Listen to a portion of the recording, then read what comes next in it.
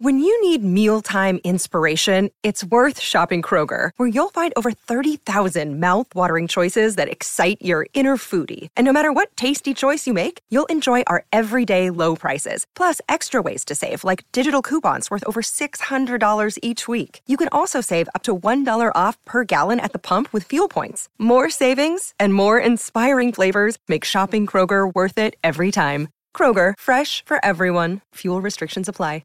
Another day is here, and you're ready for it. What to wear? Check. Breakfast, lunch, and dinner? Check. Planning for what's next and how to save for it? That's where Bank of America can help. For your financial to-dos, Bank of America has experts ready to help get you closer to your goals. Get started at one of our local financial centers or 24/7 in our mobile banking app. Find a location near you at bankofamerica.com/talktous. What would you like the power to do? Mobile banking requires downloading the app and is only available for select devices. Message and data rates may apply. Bank of America N.A., member FDIC. I come from a period of music when solo players was really a thing. I mean, I remember going and seeing James Taylor in 1969, I think it was, or something. And he was just solo, and he'd be great. He was a great guitar player. He had really good songs with his first couple of albums, and he was great. Or you'd see John Hammond Jr. solo, and he'd be rocking the house, stomping his foot and blowing this incredible harmonica while he played 12-string guitar, and he was great, I saw Dave Van Ronk. I saw Laura Nyro play solo. I saw White and Hopkins play solo.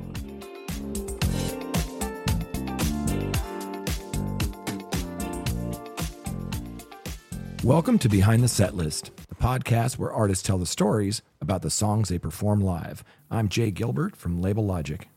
And I'm Glenn Peoples from Billboard. In this episode, we talked to Peter Case, longtime troubadour, bluesman, folk artist. Jay, you've been a fan for a long time, going back to his days with the Plimsouls, if not earlier. Yeah, probably a little earlier with the Nerves back in the mid-'70s. And then, of course, the Plimsouls. Big fan of his whole entire career. I learned a lot from this conversation. One thing which is pretty funny is right now he doesn't really need to create a set list. He can just go to a performance, and he's got such a big body of work that sometimes he just plays. Yeah, we did talk about some of the venues he plays, and there are small, intimate places. He can change the set list as needed, as desired. And being the solo musician, just him and a guitar, is one thing he did talk about. It was really interesting. And also him and a piano, as we've heard from his new album, Dr. Moan. Yeah, in fact, at the end of his set list, at least the show that we looked at, 5 of the last 6 songs were from Dr. Moan, which is a really piano-oriented album. And another thing that we talked to him about is this wonderful documentary that is recently come out called A Million Miles Away. And he tells his story, and it's fascinating. Yeah, I really loved it, as you did. And I think anybody could watch this and enjoy it and learn a lot. You don't have to be a Peter Case fan. It helps, but I think you look at this and you get a good look at a really fascinating person, a great musician. Yeah. So without further ado, here's Peter Case on Behind the Set List. Let it roll.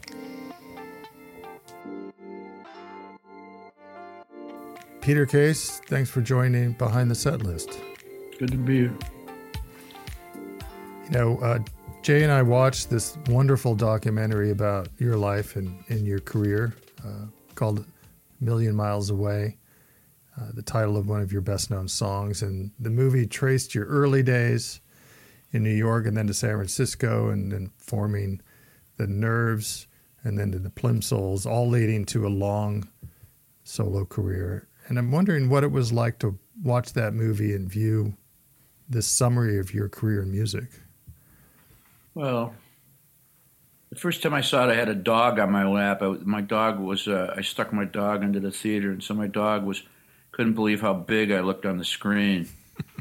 And she got kind of upset, so I had to leave it at a certain point and go outside with her. So I didn't see some of it, but then I saw the whole thing on a DVD. I mean, I'm not confused about the movies. the movie and like my life is my life. The movie's a possible. It's a creation of things, and it's interesting.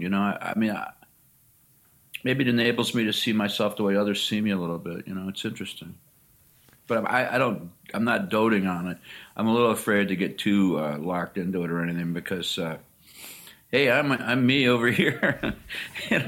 But like Fred Parnes did a really good job of making a movie. And I think the thing that's interesting about it is that it's not exactly like I'm a real mainstream type character, but he has made a movie that all kinds of people can watch, from people that are aficionados of music to people that never followed this kind of music, and that's the level of his storytelling, is he's able to bring everybody in.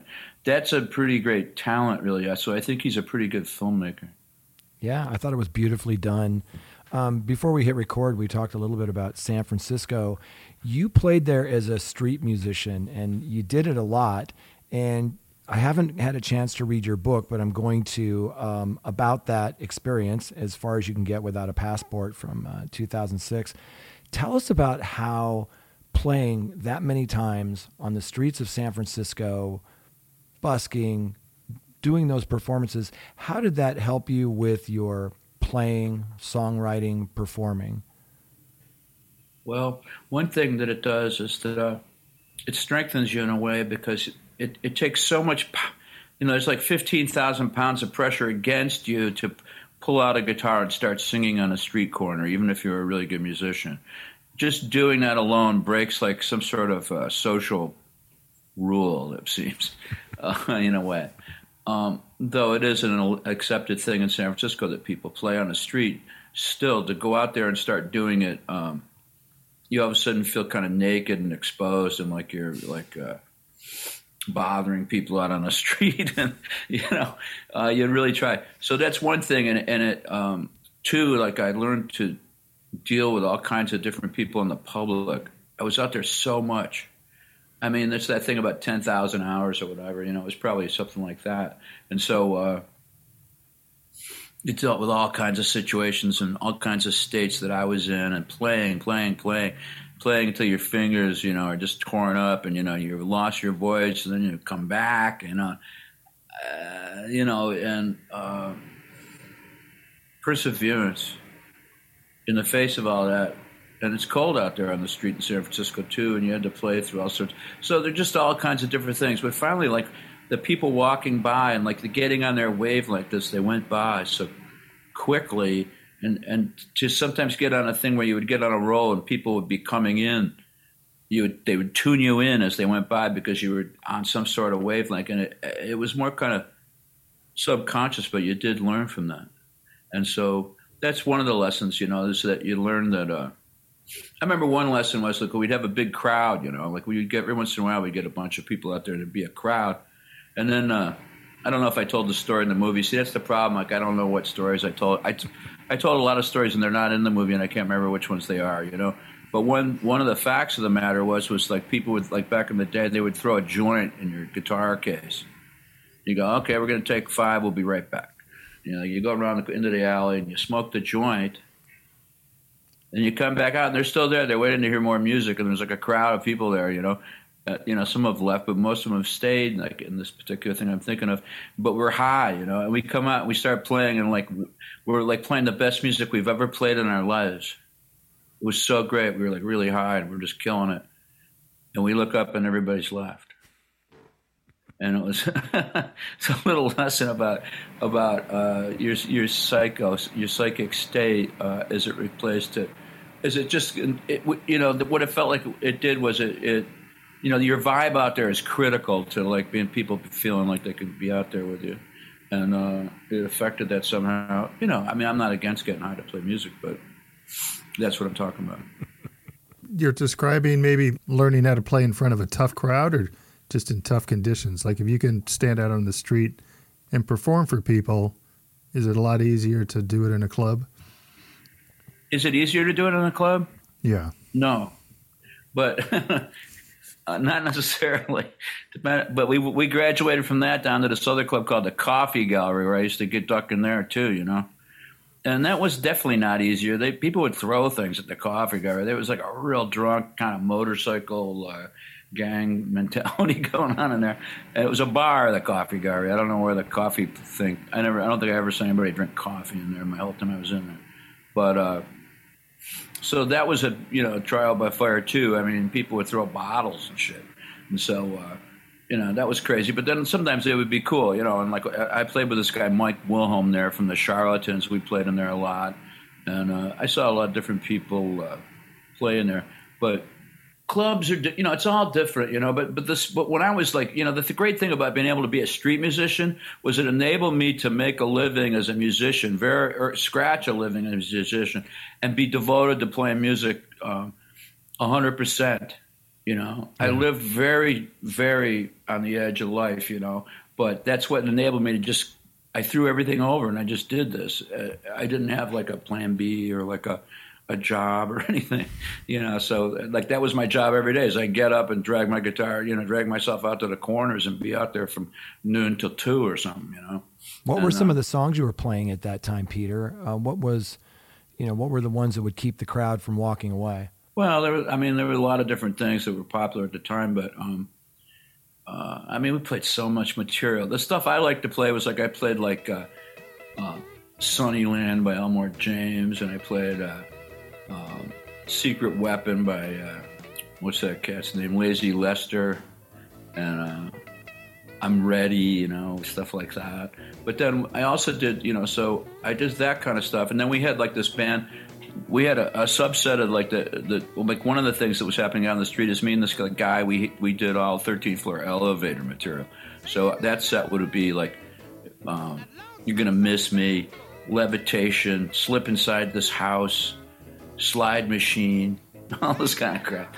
And Let Me Take You to the Empty Place of My Fire Engine. We used to play that when fire trucks went by.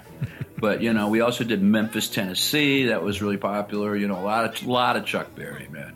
Yeah. A lot of Rolling Stones songs. It's Not Easy Living on Your Own. Beatles, we had versions. There's that one in the movie of us doing that movie has us doing It's Not Easy by the Stones, but they used the one of us doing One After 909, which I just always thought was like a we played a lot of the material when you play on the street back in those days. You didn't play electric very often. We went electric after a while out there, but you had to play stuff that you could hear the rhythm from the guitar coming through. We had 2 guitars and they would usually double the rhythm, and so you could hear like the Chuck Berry type things were like really effective because dun dun dun dun dun dun. You could hear that. Yeah.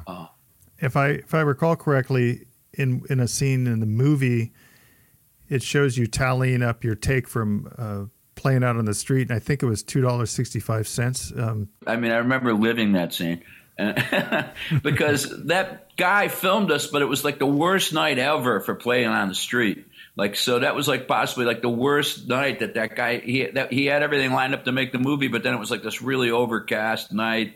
It was a weeknight and it was just not a good time. It might have been in October or something. I can't remember, but whatever it was cold and it was wet-ish. And, there weren't crowds of tourists out or crowds of people really out doing stuff. So the take on that was pathetic. And I remember standing there thinking, I can either smoke cigarettes, drink a beer, or have a slice of pizza. It was like pick one because that's all you're going to get until tomorrow. I think I went for cigarettes, but that's how it went. He bought us a bottle of wine, So that's the deal, Sometimes it would be at the mercy of the traffic out there, and there were difficulties, and sometimes it'd be fantastic.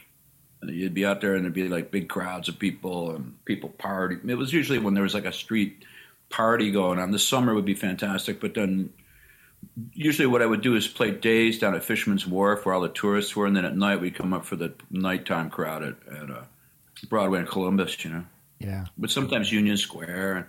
I played on the street down in Mexico. I played on the street in Los Angeles, a lot of different places. But the best place really was just like playing at North Beach. So we noticed, we took a look at one of your set lists, and I'd love to talk to you about that set list. But it seems as though you can get away with just you and your guitar and making your way across the country. Talk a little bit about not needing necessarily a backing band, lighting technician, video screens, and all of that. And it also looks like no two set lists are ever really quite the same. Talk about how you put together the songs that you play, and can you just basically go from town to town, just you and your guitar? Yeah, well, here's the thing, man. It's like I come from a period of music when solo players was really a thing. And so it really was a main part of entertainment. And so you'd go out and you'd see I remember going and seeing James Taylor in 1969, I think it was, or something. Wow. He was just solo, and he'd be great. He was a great guitar player. He had really good songs with his first couple of albums, and he was great. Or you'd see John Hammond Jr. solo, and he'd be rocking the house, stomping his foot and blowing this incredible harmonica while he played 12-string guitar, and he was great, I saw Dave Van Ronk. I saw Laura Nyro play solo. I saw White and Hopkins play solo. Sonny Terry played with one other guy. I saw Simon and Garfunkel, just the two of them playing a gig. And so this is when I was a kid, and so it seemed like something to attain to, especially to blues singers. And I was really into, I loved Light and Hopkins. I loved John Hurt. When I left Buffalo, I still hadn't really found out about much about Robert Johnson or Mance Lipscomb, but I was turned on to those by Michael Wilhelm when I got out here to California. And those guys were all solo players, and they all played great. And they played dynamically, like a lot of those people, like, for example, John Hammond Jr., or, they did a real dynamic thing. I mean, one of the best shows I ever saw was Arlo playing with Pete, just the two of them. So it's a folk tradition, but it's also a blues tradition. It's not really mainstream anymore, but I have the capacity to go out and do it. And I turn it up loud in the club, and I tip my guitar tuned down so the low strings are real low, and the high strings are still kind of where they're at. So it gives you I have a very full sound, and I've just been doing it for years. So I know how to keep a couple things going at the same time. I mean, you listen to a Robert Johnson record or something, or John Hurt, and it sounds like two guitars because the bass is doing one thing, and so that's kind of the thing. And then, but really a lot of it is just the song, and the songs are like movies. You're casting them out on the room, and you want to have it clear, you want to have it loud enough they can feel it, and it's not just like some sort of inward bound. It's not necessarily not inward, but it's not introverted. It's a big sound that can be entertaining to a whole room full of people. And so I like doing that. I played in bands before I left Buffalo, and then I played in bands again for about 11 or 12 years on the West Coast between the Nerves and the Plimsouls. And then I just wanted to go to this thing I really love. It's complicated, but remember T-Bone said to me, "You're good at it and you can do it. So you'll be all right." Which I think it was like, you will survive, like the Grateful Dead song. Part of it's survival. Part of the reason Woody Guthrie played solo all the time was because he couldn't afford a band. I went on, I'll tell you the last thing I'll say about it is that I was out on a tour with a band in 1989. That's the last time I really took a band coast to coast. And it was the Blue Guitar Tour, and it was a fun tour. But somebody had made a bad deal on a van that we'd rented, and it was really expensive. I'm like, are you kidding me? We should have just bought the van, I was unaware, and so so that tour broke up. We put, at one point we opened up a show for John Lee Hooker. I opened up for him solo. The bass player left, and I was just with the drummer, and we continued on with the tour. And I got home, and I'm looking at the bills, and I've been on tour all year, and now I got to go. I still owe money on a lot of the gigs. Were well attended, The clubs were packed, like in Austin and Philadelphia, and everywhere. It was really good. But and then what happened was I had to cancel some shows because of smoking. I lost my voice. Everybody in the band's chain smoking Marlboro all day long in the van, everybody. And so by the time we got out to the East Coast, we were right in front of Hurricane Hugo too. I remember, I think that's what it was.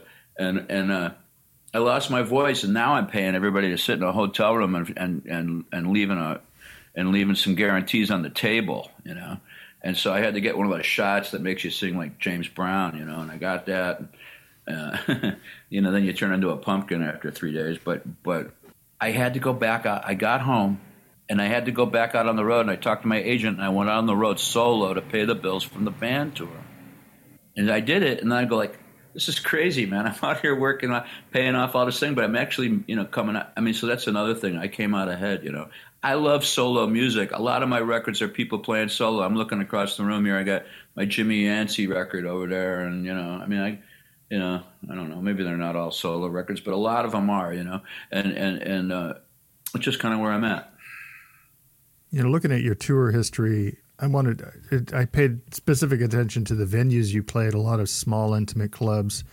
Some of them I was very familiar with and some not so much, but there always seemed to be rooms that seat a couple hundred, very intimate. Some well-known places like McCabe's in Santa Monica. There's the Post at East River in Fort Worth, the Makeout Room in San Francisco, some of the more recent ones you've done. What one in San Francisco? The Makeout Room. Oh, yeah. Okay. Tell us about the experience of playing in those intimate rooms and what that's like and kind of the ability it gives you to connect with the audience that doesn't exist in a larger venue. Well, when I was with the Plimsouls, we were playing big packed rooms. You know, there were clubs a lot of the time, but then we started playing some of these sort of festivals. And the bigger the place, you know, finally we did some shows with Tom Petty at a Mountain Air Festival, for example. And there was like, I don't know how many, it could have been 100,000 people there for all I know. And you're just so far away from everybody. I mean, and it's like daytime. I was looking out, like Betty would play at night, but we were like the opening act. And we're out like and you're looking out there, and it's just like, you know, you're just seeing like all this insane stuff going on out there, but you're just like kind of disconnected from it. It's not, and you could feel as you played like that you would get, you know, certain things would get a response from this kind of crowd, like, you know. But, you know, way out there, you know. I remember one time a performer was telling me, you know, you find your pockets of people out there in the audience and you play to them out there, the people back there by the tree back, you know, or whatever, whatever, and there was that. So you felt, in a way, it's a lot easier to play a gig like that than it is to play McCabe's or to play, you know, these clubs you just mentioned, the Post or something. Because, like, the deal is that it's a lot more intimate. Now, for some reason, like I that's my really what I've excelled at, and I've never, you know, I pack out those kind of clubs when I play them, and like generally, it's a great feeling. You know, I don't use a set list like you were asking before. Mm-hmm. You know, I have an idea in my head, kind of a general set sometimes for a tour that I'm the songs that I'm interested in doing. I don't really have like a big super hit that I have to play all the time. I don't always play A Million Miles Away. And I do sometimes. And I just feel it out. Generally, there's like things that the set I'm trying to put across. Like right now, I'm trying to put across the Dr. Moan piano material. And I do that at a certain point in the set, and it seems like it goes really well at that point. But there's a thing that goes on. It's like a relationship. It's like there's a thing that goes on between an audience in a room like that, and it's a two-way thing. And it vibrates, and it's got a life to it. It's like when you touch your dog, or you touch a horse, and you know the horse is alive, or you touch a dog, or you touch your girlfriend. You feel the vibration of life. You know, that's something you don't really feel that as much at those big places. You feel it at these little joints, and so I think for a lot of people, it's really gratifying, but it also is still more difficult. Like the first time I played McCabe's back in 1984 or whatever it was, I was used to packing out clubs, playing rock and roll with the Plimsouls, and always having the volume, the wall of sound, literally like a wall of sound. And then, the energy, the forward motion of it, the other guys, the crowd, And then all of a sudden I met McCabe's, and it was a sold out, we did a number of sold out shows there as my solo show. First time I really played solo since the early days before the bands. And it was so terrifying to be on stage like that. It was so naked, but I loved it. But it was like throwing a cat into a tub of cold water or something. It's like, it was very intense because you could feel and see and you had people on your wavelength, and they're just sitting there. They're not going to get blown away by the lights and the smoke and the volume coming out of your Marshall and all that stuff, you know. So that was another thing, you know. Yeah. I remember one time early on, I talking to John Hyatt on the telephone. We were talking one day, way, way, way back. And he's like, yeah, when you play solo, man, it like really plugs you into your worth of what you're writing. Talk a little bit about Dr. Moan, and you mentioned, you know, the piano part. The set list that we were looking at was from April 12th, and you dropped like 5 tracks in a row from Dr. Moan. And they just, this was April 12th, Vienna, Virginia. Oh, this year, yeah. Yeah. And it really worked well. And I don't know of any other artist who could drop 5 songs from a brand new album, especially like back to back like that. Okay, well, here's the thing. The songwriting thing, it's not really, like when you're out there doing these kind of things, it's not really like you're recreating your records or anything. And so people don't even, like I can go on tour and like even when I don't have a new record out, it doesn't really exactly matter. It seems to sort of bump it up a little bit when you do, but I'm getting more play on this record than I have for a long time with a record. But and that's because Sunset Boulevard's doing a good job, Sunset Boulevard Records. But it's in the songs. It's written into the songs that they can be heard. The trick of it is like to write a song and people can hear it the first time and it gets them, but they can hear it a second, third, or 10th, or 100th time and it's still got some value. You know, that's what you hope for, and that it's something that they live with. You know, and so that's the art of songwriting. And so there were certain songs off Dr. Moan that like I felt I didn't really want to put into the set right now. They're better to be heard on the record because they require a lot. Like if you wanted to listen to the last song on Dr. Moan in the middle of a set, I think it would almost be too much until maybe I need to learn to perform it better or something. But it's a song with a lot of words. It's called Brand New Book of Rules. And I'm glad that when it's on a record, you can like play it again or tune it in or not, you know, whatever. But live, I was afraid that, you know, I wanted to have the ones that really just would I felt could carry themselves. So, I mean, I think that song carries itself, and it could eventually be a song. Like Until a Hotel is a song that I never thought would be a live favorite. You know, how could it be? But it ended up being one, and it developed into this new kind of arrangement from where it originally came from. It's the songwriting, it's the line by line. You know, when I'm writing a song like, you know, Until a Hotel or some of these songs, like I don't even know where it's, you know, I'm listening too, you know. And so like I remember writing that song and it was like, you know, the first line came and then you go, oh my God, what's going to go with that? And then, oh yeah, and then you write the second line, like, wow. And then it goes to the, you know, the third line, you get the third line, and like the whole thing just was like one of those card tricks where you turn the cards over one by one or something, you know. And I would just wait for the, you know, you want to get all the right lines in there. You know, it's got to be, you got to tune it in from wherever it's coming from. You can't make all that stuff happen really as much as you can let it happen, and that's kind of the art of it. I'd like to name some of the musicians and songs you've covered in some of your recent shows, and just get your thoughts in a few words of about these artists and songs. One song that comes up a lot is Memphis Minnie's Bumblebee. Yeah, I mean, I love that song. I love her version of it. I love some other songs by her too, but they're not good for me to do. The version of that song that really got me going on it was Honey Boy Edwards' version. And I saw him play when he was about 92 or 93 or whatever he was at this place called Cozy's in the Valley.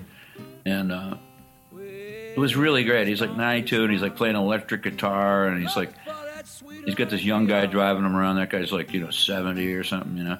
And the guy was a harp player. And they were incredible, you know. And his version of Bumblebee kind of was where it hit mine. Another song you've played a number of times is A Pair of Brown Eyes by the Pogues. Yeah, it's on my first album. So we're up in a hotel room, and it was me and T-Bone, Victoria Williams, Bob Newirth, and Elvis Costello. And it was like 1985, maybe. And everybody's passing around the guitar and singing songs, you know. And Elvis had just produced.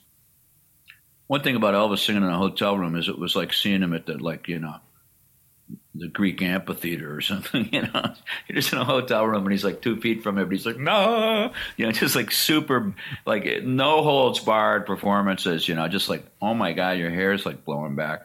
He played like indoor fireworks and all this kind of stuff. And Beautiful Mistake, I think. He played a few of those songs. And then he says, well, I've been working with this band, you know. And he told us some stories about it. And then he played Pair of Brown Eyes. And I was just blown away by the beauty of the writing of it. And so I thought, well, you know, it kind of reminded me of like if you would have heard, the record wasn't out yet in America. And if you heard like Mr. Tambourine Man or something and had the idea to like put electricity to it, like that's what we thought we'd do with this Pogue song, because we heard it acoustic from him. And then we also heard the Pogues version of it, which is very beautiful.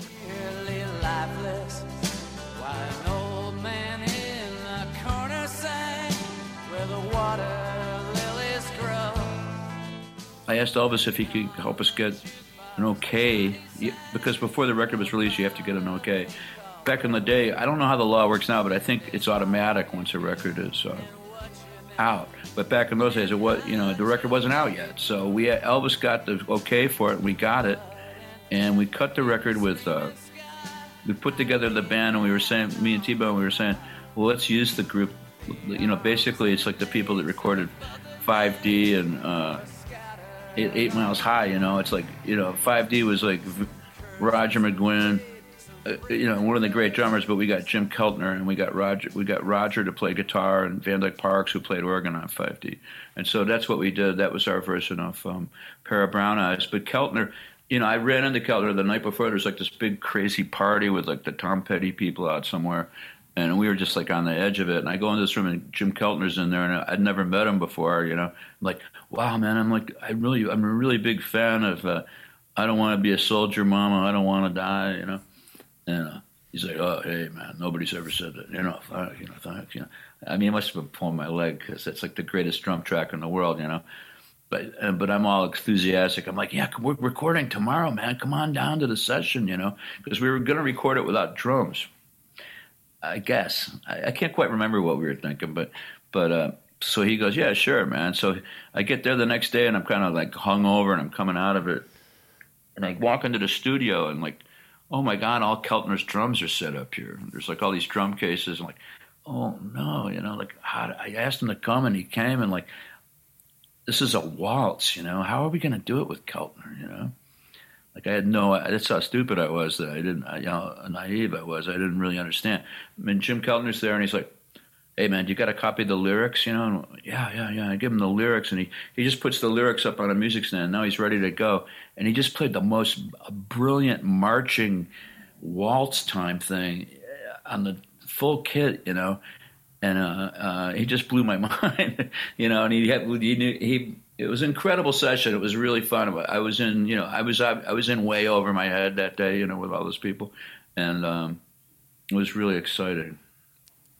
Tell us about growing up in Buffalo, New York. What was your introduction to music? Was it buying 45s? Was it listening to your family's music? What was your comfort food back then?